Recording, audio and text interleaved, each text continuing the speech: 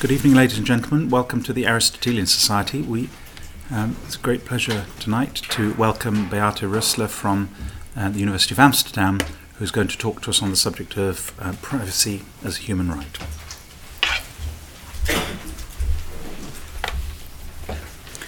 Thank you very much. It's a real honor to be here, to being invited to the Aristotelian Society. So thanks very much. And I've got a handout, which will be helpful, I hope. And also, I think I'm going to talk for about 45 minutes.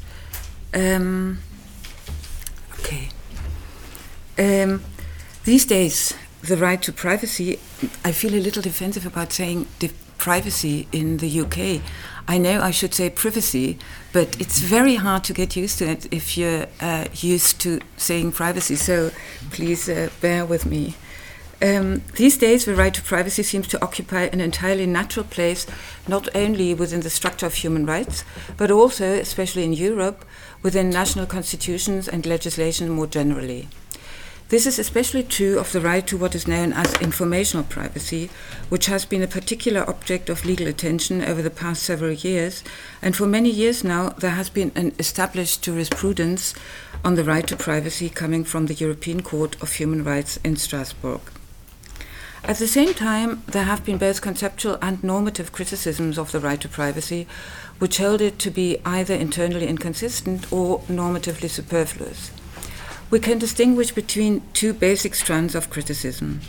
On the one side, there are those who argue that there's no unified concept to be found here, since all aspects of an alleged right to privacy can be reduced to other rights, and since the concept is far too heterogeneous to denote a single right. Judith Jarvis Thomson and Raymond Geuss are both well known for this type of criticism of the concept of privacy.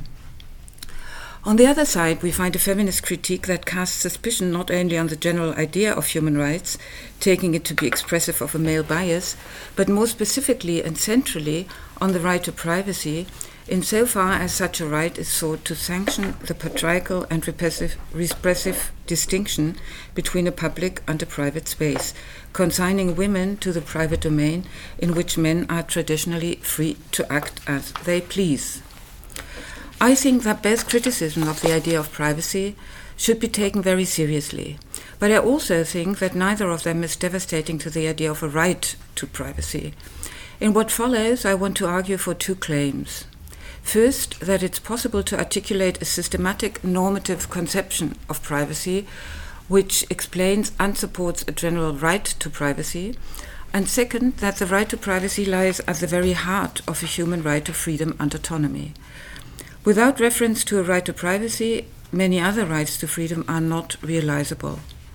Thus, what I will argue is that the right to privacy, far from being reducible to other rights or being detrimental to the rights and needs of women, it occupies a central place on the list of human rights. In arguing for these conclusions, I want to show that the different normative dimensions of privacy are important to human rights discourse because they play an essential role in identifying certain human rights violations and therefore in protecting human rights. The philosophical debate over the ethics of privacy can thus be instructive for the debate about human rights. To bring out this connection, I will both develop a normative conception of privacy and its different dimensions, and take a closer look at the jurisprudence of the European Court of Human Rights by considering some examples. The goal here is to understand what role the right to privacy plays in the Court's decisions and to ask how the Court's interpretation of this right fits with the normative structure of the concept of privacy. I will begin by briefly discussing the criticism of the concept of privacy, or rather of the possibility of developing a unified and normatively cogent conception of privacy. To do so, I will provide brief sketches of Thomson's and Geuss' critical approaches and respond to these criticisms by showing how it is possible to develop a normative conception of privacy that is not vulnerable to them. In a second step, I turn to privacy as a human right. Here I will start by engaging with the feminist critique of the idea of human rights to privacy, and I will then go on to present the various existing formulations of a human right to privacy and consider the salient differences between them.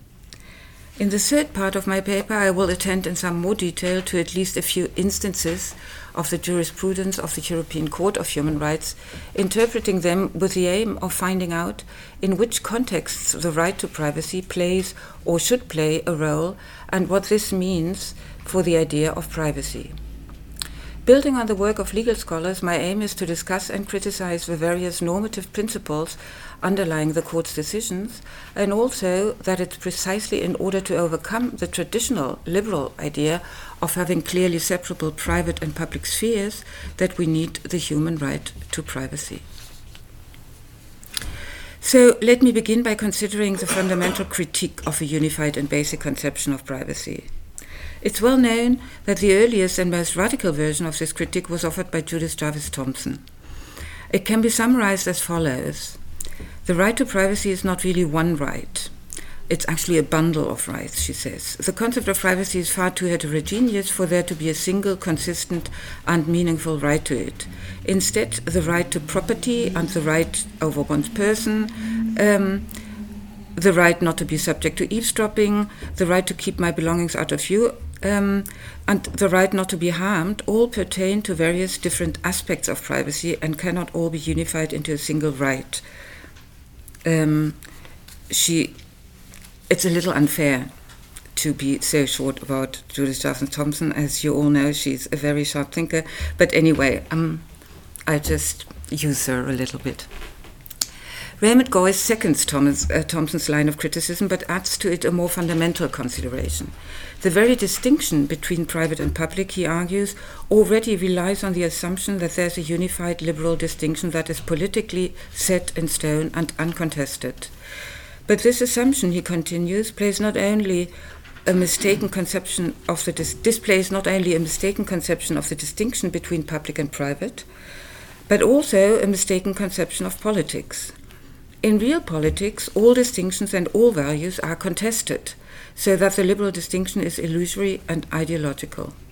According to Goyes, this becomes apparent only once one recognizes the deep heterogeneity of privacy and the plurality of very different values attached to its various meanings. Now, Goyes and Thomson are surely right to assert that the distinction between a private sphere and a public sphere is very multifaceted. But already in the first round of rejoinders to Thomson, Thomas Scanlon made it clear that it's nevertheless possible to identify a unifying idea, a common foundation for the different usages and meanings of privacy.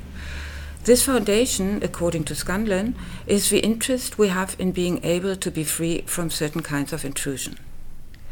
Since then, various conceptions have been developed that all indeed do rely on the idea of freedom or autonomy as their foundational and unifying concept.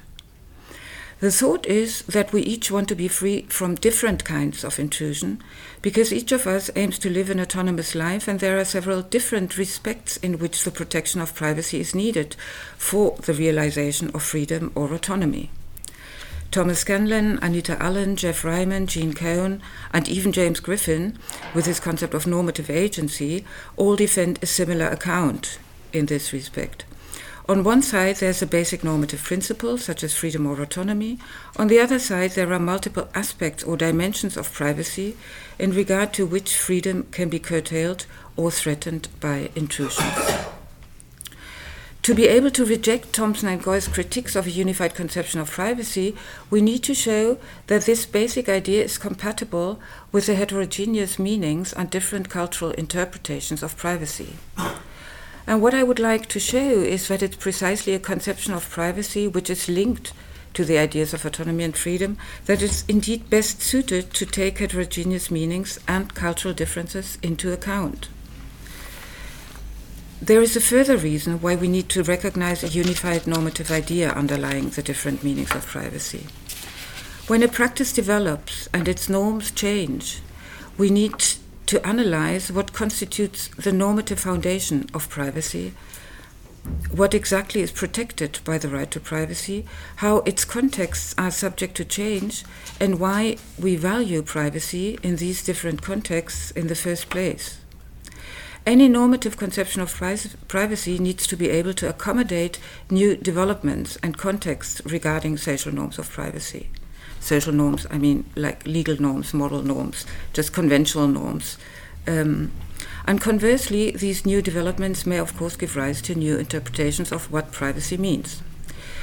So, what does it mean to be free from intrusions in various different respects? It means that a person is capable of controlling and authorized to control others' access to herself, for example, to her data, her residence, her decisions, and her ways of acting. This access may be understood in a metaphorical or symbolic sense, for instance, when what is at issue is another person's ability to object to certain decisions. But the term may also apply quite literally regarding access to a set of data or an apartment. In this way, the meaning of privacy is linked to the freedom from intrusion in the very general sense of having control over others' access to one's own person. It is because of this connection that we take privacy to be valuable and worthy of protection. On this basis, we can proceed to connect the various aspects of privacy to different respects in which privacy should be protected. Let me distinguish between three such respects or dimensions, which are expressive of distinct aspects of privacy and its connection with autonomy. These are respects in which privacy must be protected in order for autonomy to be possible. First, when the object of protection is in fact that the privacy of a residence or a room, or more generally, the privacy of a physical space, it makes sense to speak of local or domestic privacy. What is at issue here is the protection of a backstage area that is needed so that all persons, can retreat there and rest from performing their various social roles. This local or domestic privacy is what people usually mention first when they speak of privacy or of private life, and it's often held to possess intrinsic value so that individual autonomy is not invoked at all. It's then quite natural to assume that privacy simply consists in this dimension. But that assumption is mistaken. Local privacy is just one among different dimensions of privacy. The second dimension of privacy can be called decisional privacy. It concerns private decisions and actions, who to live with, what career to pursue, which church to join, or what clothes to wear. It is clear that this dimension of privacy extends into the public realm. It is therefore a serious misconception to conceive of privacy exclusively in spatial terms. Especially in the feminist literature of the past 2 decades, it has often been pointed out that it's possible and necessary that the notion of privacy be given a feminist reinterpretation so as to overcome the metaphor of space and to reveal the different dimensions of privacy. Third, the protection of informational privacy aims at limiting the amount of information about a person that others have or are able to obtain. We can live autonomous lives only if we can be certain that it's more or less up to us who has what kind of knowledge about us. Of course, it's not always up to us, but we have reasonable expectations what other people know about us, and these reasonable expectations are usually quite well grounded, used to be quite well grounded. That is, in the words of Germany's Federal Constitutional Court, only if we are protected in our informational self-determination are we able to live an autonomous life. Informational privacy pertains to all sorts of data and information, including information possessed by friends, acquaintances, and strangers, as well as by institutions. This dimension of privacy, too, is clearly not restricted to any particular space, but must be safeguarded across the various public contexts which we inhabit. To be sure, these distinctions among different dimensions of privacy are not clear-cut, but admit of overlaps. Moreover, these 3 dimensions of individual privacy protect not only individuals and are valuable not only to individuals, they protect individuals within relationships, and these relationships themselves, as social practices, would not be possible without such protection. This defense of a systematic normative conception of privacy does not suffice to defeat the critique developed by Thompson and Goes, but it shows in what direction we need to look. it is at least intelligible and possible to develop a unified conception of privacy based on the value of freedom and autonomy, which will allow us to account for the diverse aspects and contexts of privacy. Let me now, in the following step, take a closer look at the human right to privacy, at the feminist critique, and at the European Court's jurisprudence. It is well known that human rights were contested from the very beginning, with regard to the possibility and mode of their justification, and thus their validity, with regard to their scope, with regard to their meaning or interpretation. At the same time, we can observe that there is now an almost worldwide consensus regarding the existence of human rights. This does not mean that human rights have now been realized, as we all know, around the globe, but it means that states are forced to embrace human rights, at least as a matter of protocol. Human rights, questions like whether human rights are moral rights, subjective rights, natural rights, and so on, these are all contested, and I thought I would have to say something about that, but then I realized I don't have to, because no matter what sort of justification or what grounding you have for human rights, if you accept that there is something like the List of Human Rights or the European Convention for Human Rights, then you can say or should say something about the jurisprudence of the court and the principles that jurisprudence is based on. So no matter what you think about justifications, do you think these are moral rights, or do you think no, it's no use to, it's not plausible to think about them as moral rights, only about political rights, and not even the question how many rights there are is relevant to what I'm going to say. And I'm open to discuss this in the discussion time, because privacy belongs to the first group of rights. It's not one of the social rights, it's one of the basic freedom rights. So I'll just proceed as though we had solved all the problems of justification and scope. Over time, the idea of human rights has steadily expanded, beginning with negative rights to liberty and progressively coming to encompass rights to political participation, social claim rights, and finally the substantive list of rights established by the United Nations in 1948.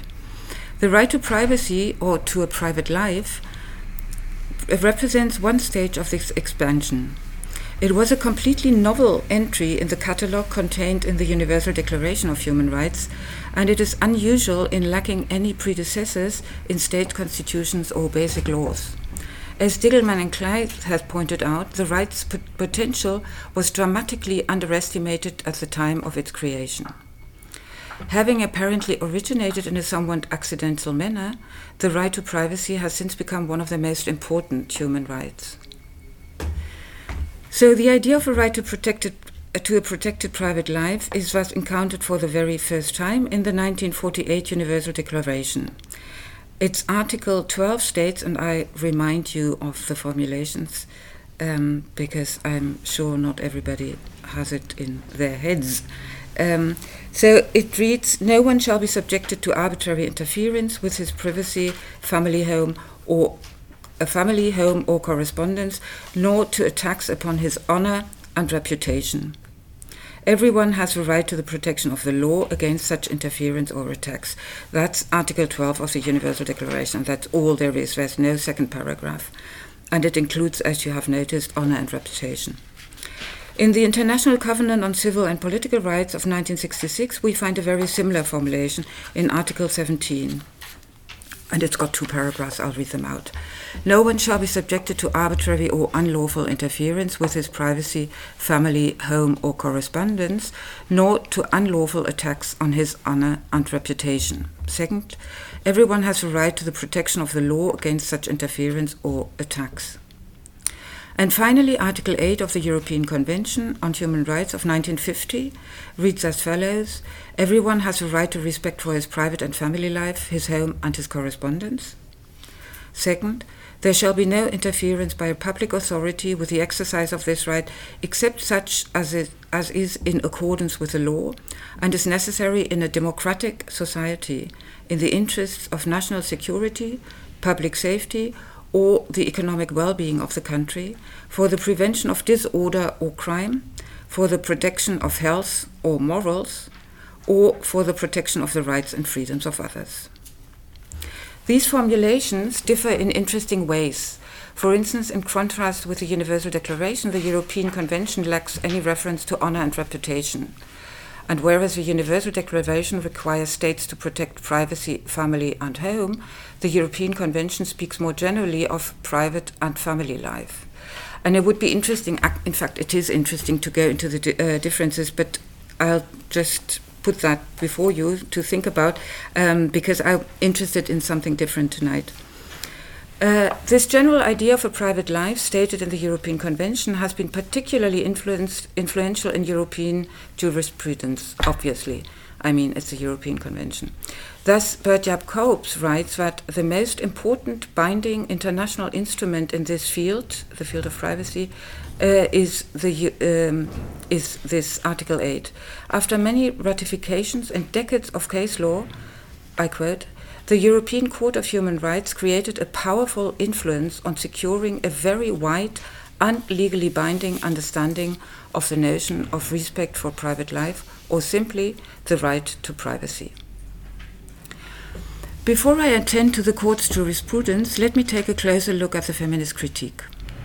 There is an important connection between the general feminist critique of human rights, or more cautiously speaking, its critique of human rights discourse, and the feminist critique of the demarcation between private and public spheres.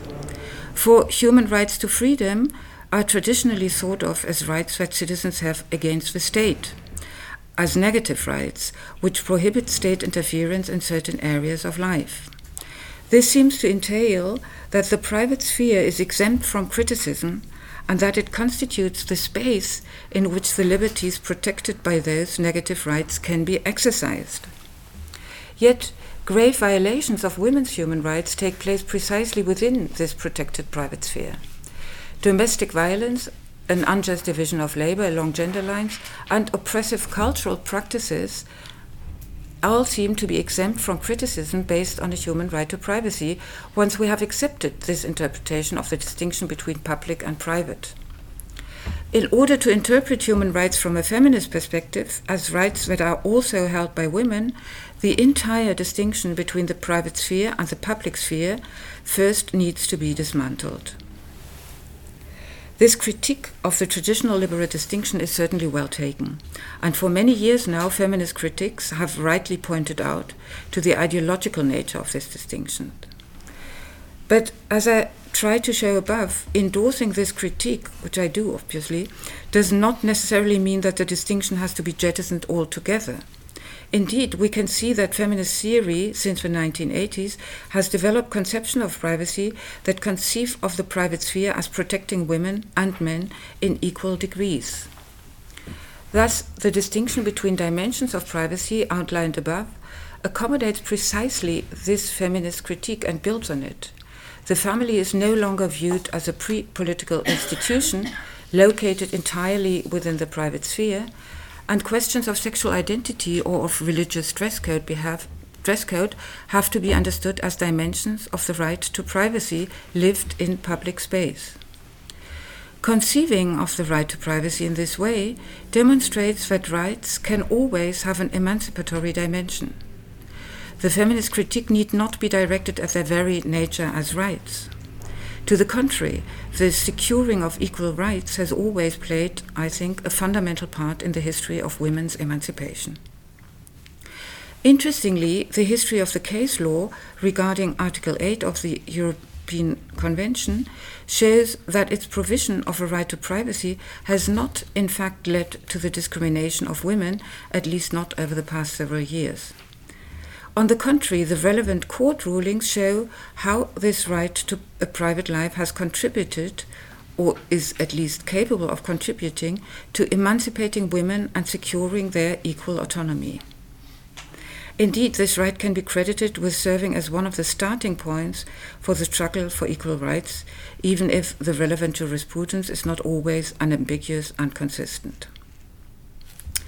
Against this background of the feminist critique and the normative conception of privacy outlined above, Let me therefore turn to the discussion of some cases decided by the European Court of Human Rights, which invoke Article 8 of the Convention. Different legal scholars have made different proposals regarding the identity of the principles underlying this jurisprudence. Thus, Kirsty Hughes, for instance, writes, in its judgments, the court set out a number of general principles, elaborating on the nature of the right. In doing so, it touches upon many of the arguments that have been advanced in privacy scholarship. For example, the court's references to physical and psychological integrity and the right to identity and personal development. And in a wide-ranging treatment of the jurisprudential role of Article 8, Nicole Moran suggests classifying the cases and judgments according to a schema containing 3 freedoms from, namely the right to be free from interference with physical and psychological integrity, from unwanted access to and collection of information, and from serious environmental pollution, as well as certain freedoms too, the right to be free to develop one's personality and identity and to live one's life in the manner of one's choosing. This leaves us with a whole cluster of normative principles. While I want to build on these attempts at classifications, I will do so with a critical intent. For what interests me specifically is whether it is useful to interpret the court's decisions as applications of the normative conception of privacy and its different dimensions, which I outlined above. This jurisprudence has often been criticized, and I would like to find out whether these criticisms derive from a misleading or incomplete conception of privacy, and whether we might advance by basing our critical assessment of the court's decisions on the normative conception of privacy and its different dimensions. This would mean attributing to the court not 4 or 5 different principles, but only one: individual autonomy or freedom, which is protected and enabled by the right to privacy in its different dimensions. This would also do justice to the feminist critique, since insisting on the local dimension of privacy is precisely not the same as endorsing the conception of privacy associated with a traditional spatial metaphor. The private sphere, on my conception, serves men and women equally. A further advantage of this greater simplicity regarding underlying principles lies in the fact that it would serve the interest of legal predictability by making it easier to interpret new cases whose resolution depends on the norms of privacy. We would then also have principled criteria for cases where the norms of privacy change because of changes in social reality, like, informational privacy. The jurisprudence on informational privacy has changed, of course, obviously, with the technological developments of the last 10, 20 years, and it's still changing. So what I want to do in the following is to discuss some paradigmatic cases along with the ensuing debates among legal scholars and assess the extent to which the proposed systematic conception of privacy may be able to help in giving efficacy to the human right to privacy. Let us have a look at the most frequently discussed and fiercely contested cases in this area. They include those concerned with questions of sexual identity, which also pertain to the right to develop one's own personality and identity, and those concerned with informational privacy, like wiretapping and surveillance. Beyond these types of cases, I will also discuss domestic violence as a special problem for the court's jurisprudence concerning Article 8. I will have to be rather brief, but I hope that the basic points will be evident enough. What I'm interested in is the plausibility of linking these 3 groups of cases to the 3 normative dimensions of privacy. Let me begin with cases where the privacy of a person's sexual identity is at issue. A number of prominent cases brought before the court concerned domestic legislation by which homosexual conduct was prohibited or otherwise suppressed. One of the best known and most discussed cases is Dudgeon versus United Kingdom, which resulted in a ruling that has occupied many legal scholars. The question to be settled by the court was, and I quote, whether the existence of criminal offences relating to homosexual conduct in private between consenting males over the age of 21, or some lesser age, constituted an interference with a person's right to respect for his private life in convention in contravention of Article 8 of the European Convention on Human Rights. The court ruled that such legislation did indeed constitute an interference in the private life of homosexuals. But the reasoning given for this ruling, that is, the normative principles on which it relied, came in for criticism. To quote the court, "There can be no denial that some degree of regulation of male homosexual conduct, as indeed of other forms of sexual conduct, by means of the criminal law can be justified as necessary in a democratic society." The overall, which is a quote from the second paragraph of Article 8, "The overall function served by the criminal law in this field is to preserve public order and decency and to protect the citizens from what is offensive or injurious. Furthermore, this necessity for some degree of control may even extend to consensual acts committed in private, notably where there is call to provide sufficient safeguards against exploitation and corruption of others, particularly those who are especially vulnerable because they are young, weak in body or mind, inexperienced, or in a state of special physical, official, or economic dependence." So that was apart from the reasoning of the court. Why was this decision so controversial and has remained so? On the one hand, the court's argument is quite unambiguous, since it clearly held that the concept of private life is a concept which covers the physical and moral integrity of the person, including his or her sexual life. Thus, the court decided on the one hand that homosexual acts among consenting adults in private should be free from interference, and also that the freedom to do so constituted a matter of human rights.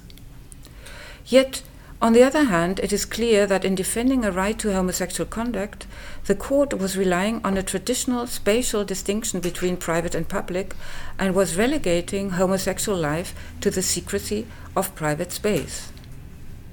By endorsing the need for this spatial division in the interest of controlling social practices, the court also seemed to remain committed to the notion that public homosexuality is incompatible with public morality, and that it can be coercively kept from public view. It is clear that the relevant discourse here is one which views gay men as corrupting public morality due to their deviant behavior, which should therefore be confined to private spaces. These assumptions were rightly criticized by Paul Johnson. I quote, "Homosexuality as a private manifestation of human personality has been decisive in socializing a European consensus on the protection of private sexual expression. It can also be seen to have encouraged a continued separation of sexual rights from citizenship rights. To ensure," I'm still quoting, "to ensure the existence and preservation of full citizenship rights for non-heterosexuals, homosexuality needs to be comprehended outside of the narrow confines of private life associated with Article 8. I think that on the one hand, one should agree with Johnson and others who criticize the court's explanation of its ruling, but on the other hand, it is apparent that Johnson himself is still relying on an overly narrow conception of privacy. The object of his criticism is not the conception of privacy applied by the court, but rather the fact that the court is referring only to the right to privacy. If Johnson were to recognize that a dimensional conception of privacy has the resources to regard homosexuality as both a private matter and one that people are entitled to bring into public space, he would be in a position to criticize the court's reasoning in a different and more plausible way. The right to privacy protects individual autonomy within relationships, independently of whether those relationships are being lived in the private sphere, that is, in the local dimension of privacy, or in public. Since choices concerning one's sexual identity should be seen as private choices, it is normatively most adequate to conceptualize homosexuality as being protected by decisional privacy. I next want to take a brief look at a different but equally famous case, which should also be seen as a case of decisional privacy. And the first case I just discussed has been seen by the court as a case of privacy, but not as a case of decisional privacy, only as local privacy. Yeah, and I think there's a mistake in the next case I'm going to discuss as well. I next want to take a brief look at a different but equally famous case, which should also be seen as a case of decisional privacy. This is the case of the face veil. In SAS versus France, the court held that France was entitled to prohibit the wearing of the burqa in public. This ruling caused a great deal of discussion, also in the papers, I'm sure you've read about that, because it was and remains deeply contested whether, as France maintained, the banning of the burqa and the niqab is indeed necessary for the functioning of a democratic society. Remember, that was the second paragraph of Article 8 in the Convention. This is no doubt a difficult issue. I agree on that. But what is evident throughout the critical commentaries on this case is that it is religious freedom which is here being weighed against the moral texture of life in common. That's a quote from the court's decision. Moral texture of life in common or democratic living together. Yet, as Jill Marshall, for instance, has pointed out, what should be at issue here is not just religious freedom, but also the right to privacy, properly understood. Again, if we conceive of privacy not only and not primarily as a space, it becomes much clearer and also more plausible that and why this case should be understood as one involving decisional privacy. Of course, there remains the difficult problem of weighing different rights against one another, since none of these rights involved is absolute. But what is at stake is not simply the protection of religious identity when you talk about dress codes, but the empowerment of an individual wanting to live her life autonomously and able to do so in public only if her decisional privacy with respect to her religious beliefs and religious dress is respected and protected. Needless to say, if one believes that the niqab is an, I quote, obvious symbol of oppression, as Ali Bai Brown says, then neither freedom of religion nor the right to privacy will be able to deliver an argument against prohibition of the face veil. Yeah, if it's an obvious symbol of oppression, then you better prohibit wearing it in public. But I do not think that one should agree with this view. One should at least concede that there can be some degree of autonomy in a woman's decision to wear a niqab, or in her recognizing or accepting or acknowledging that this is how she wants to live her life. In another ruling, the court made it clear that it considers individual autonomy as an important principle, if not the central one. I quote, "The court considers that the notion of personal autonomy is an important principle underlying the interpretation of its guarantees. Regarding religious dress, an issue of decisional privacy would allow us to recognize that Article 8 is at least as relevant here as Article 9, the freedom of religion. This is just what a normative conception of privacy can serve to show and to justify. At the same time, the traditional idea of privacy as a protected space continues to play a role in the debates on the concept of privacy, as well as in the jurisprudence of the court. My next examples are cases that proceed from this traditional idea of a private sphere insofar as they are concerned with the dimension of local or domestic privacy. The question here is whether the court ruled in ways that take seriously the feminist critique of the private sphere as a refuge solely for men, and thereby in ways that remove the sting of that critique. How important it is to construe and develop this private protected space as one inhabited by women and men alike is attested to by the fact that marital rape was made a criminal offense only in very recent times, in Germany in the year 1997. The feminist critique applies perfectly here. Instances of domestic violence, such as marital rape, went legally unrecognized because they were taken to belong within the protected sphere of privacy. The legal reform in Germany did come about without any appeal to the European Court of Human Rights, but it's clear that this form of violence contravenes not only Article 2, everyone's right to life shall be protected by law, but also the protection of private life in Article 8. The jurisprudence concerning Article 8 can serve as a corrective to the feminist critique by demonstrating that it is possible to appeal to Article 8 to demand the protection of one's private sphere, including its protection against domestic violence. In line with the court's ruling, rulings, domestic violence can be construed as a very specific type of violence. This is why appealing to Article 2 alone would not be apt in these cases. Only the protection of private life can do justice to the special kinds of vulnerability that characterize intimate relationships and domestic settings. As an example, let me point to the case of Kalucha versus Hungary, which was decided by the European Court in 2012. I quote, "The applicant unwillingly shared her apartment with her violent common-law husband, pending numerous civil disputes concerning the ownership of the flat. She alleged in particular that the Hungarian authorities had failed to protect her from constant physical and psychological abuse in her home.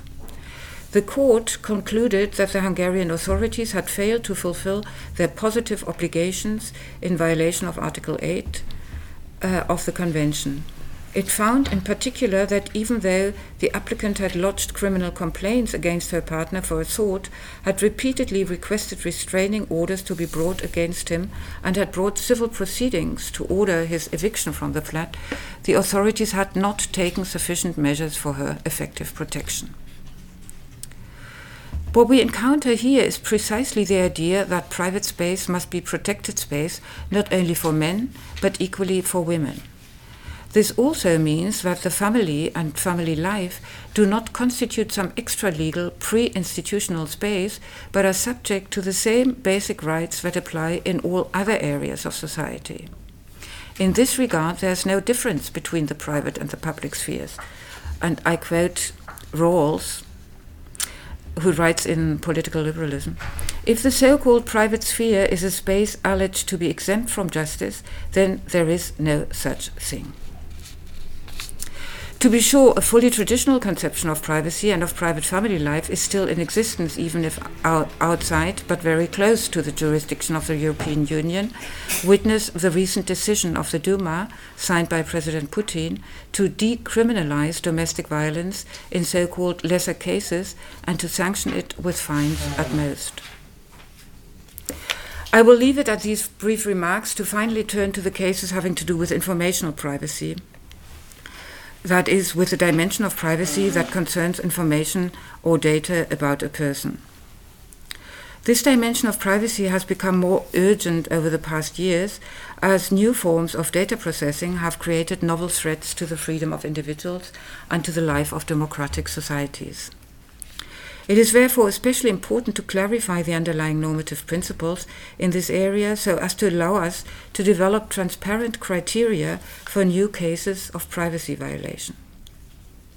How central an issue this is for European human rights is revealed by the fact that the Charter of Fundamental Rights of the European Union, passed in 2000, distinguishes the protection of data, informational privacy in the narrow sense, from the protection of privacy.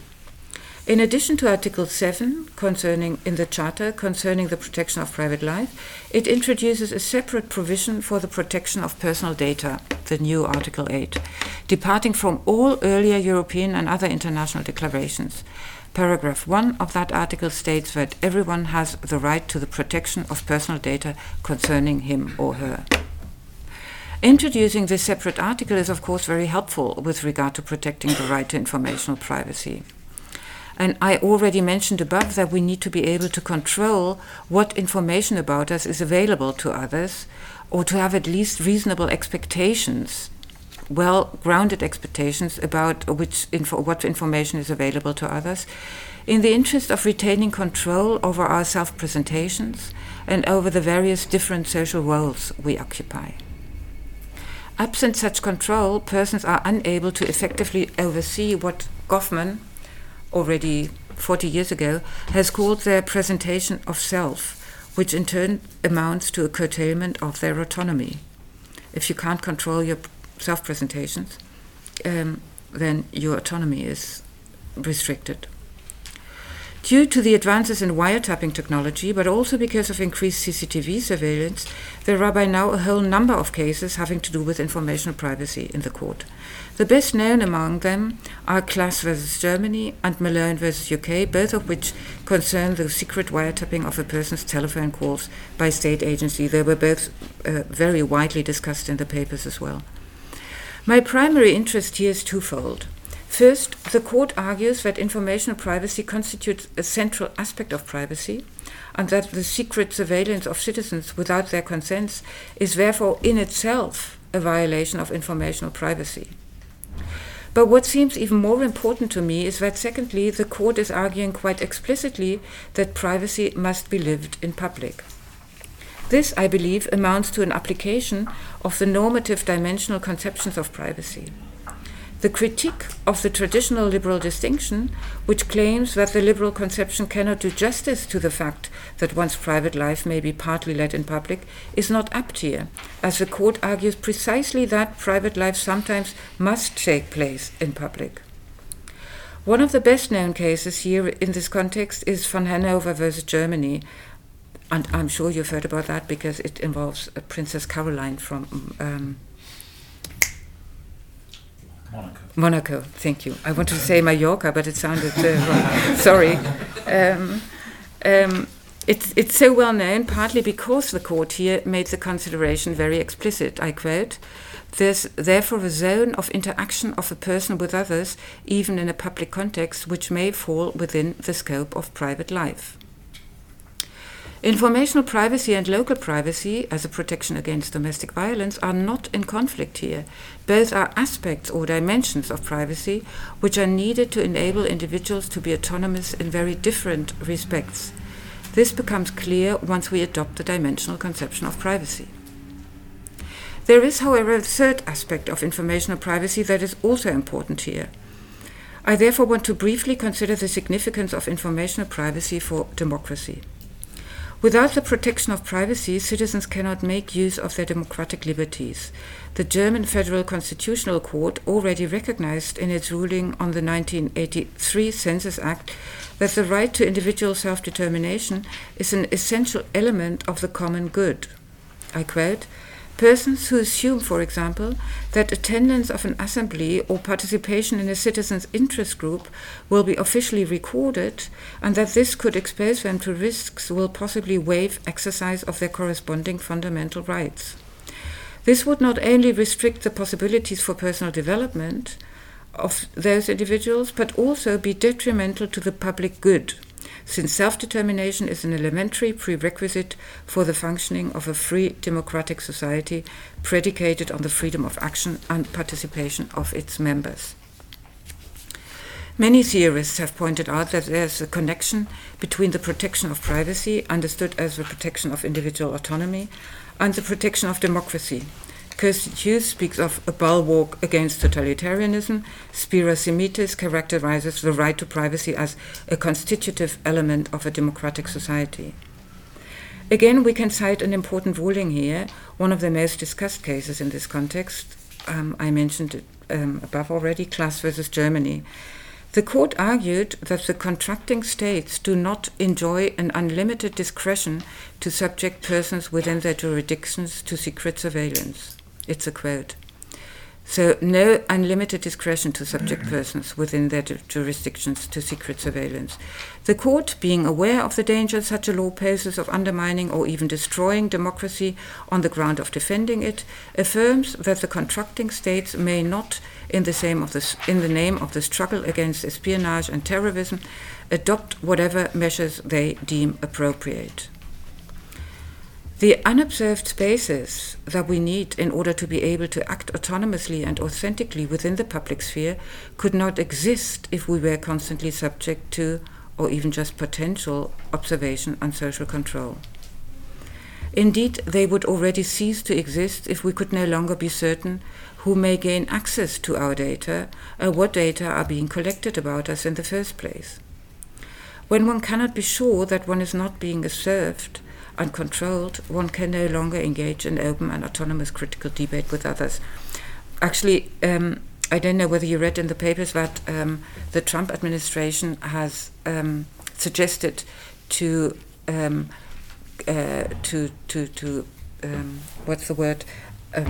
legalize the question of your passwords for your computer and your mobile phone, to legalize the fact that at the border people can access your computer and your phones. I don't know whether you read about that.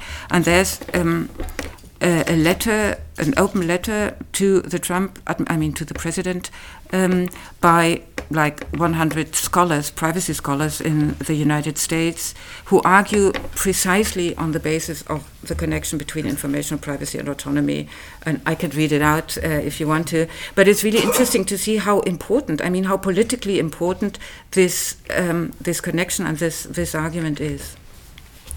Okay, let me come to a close.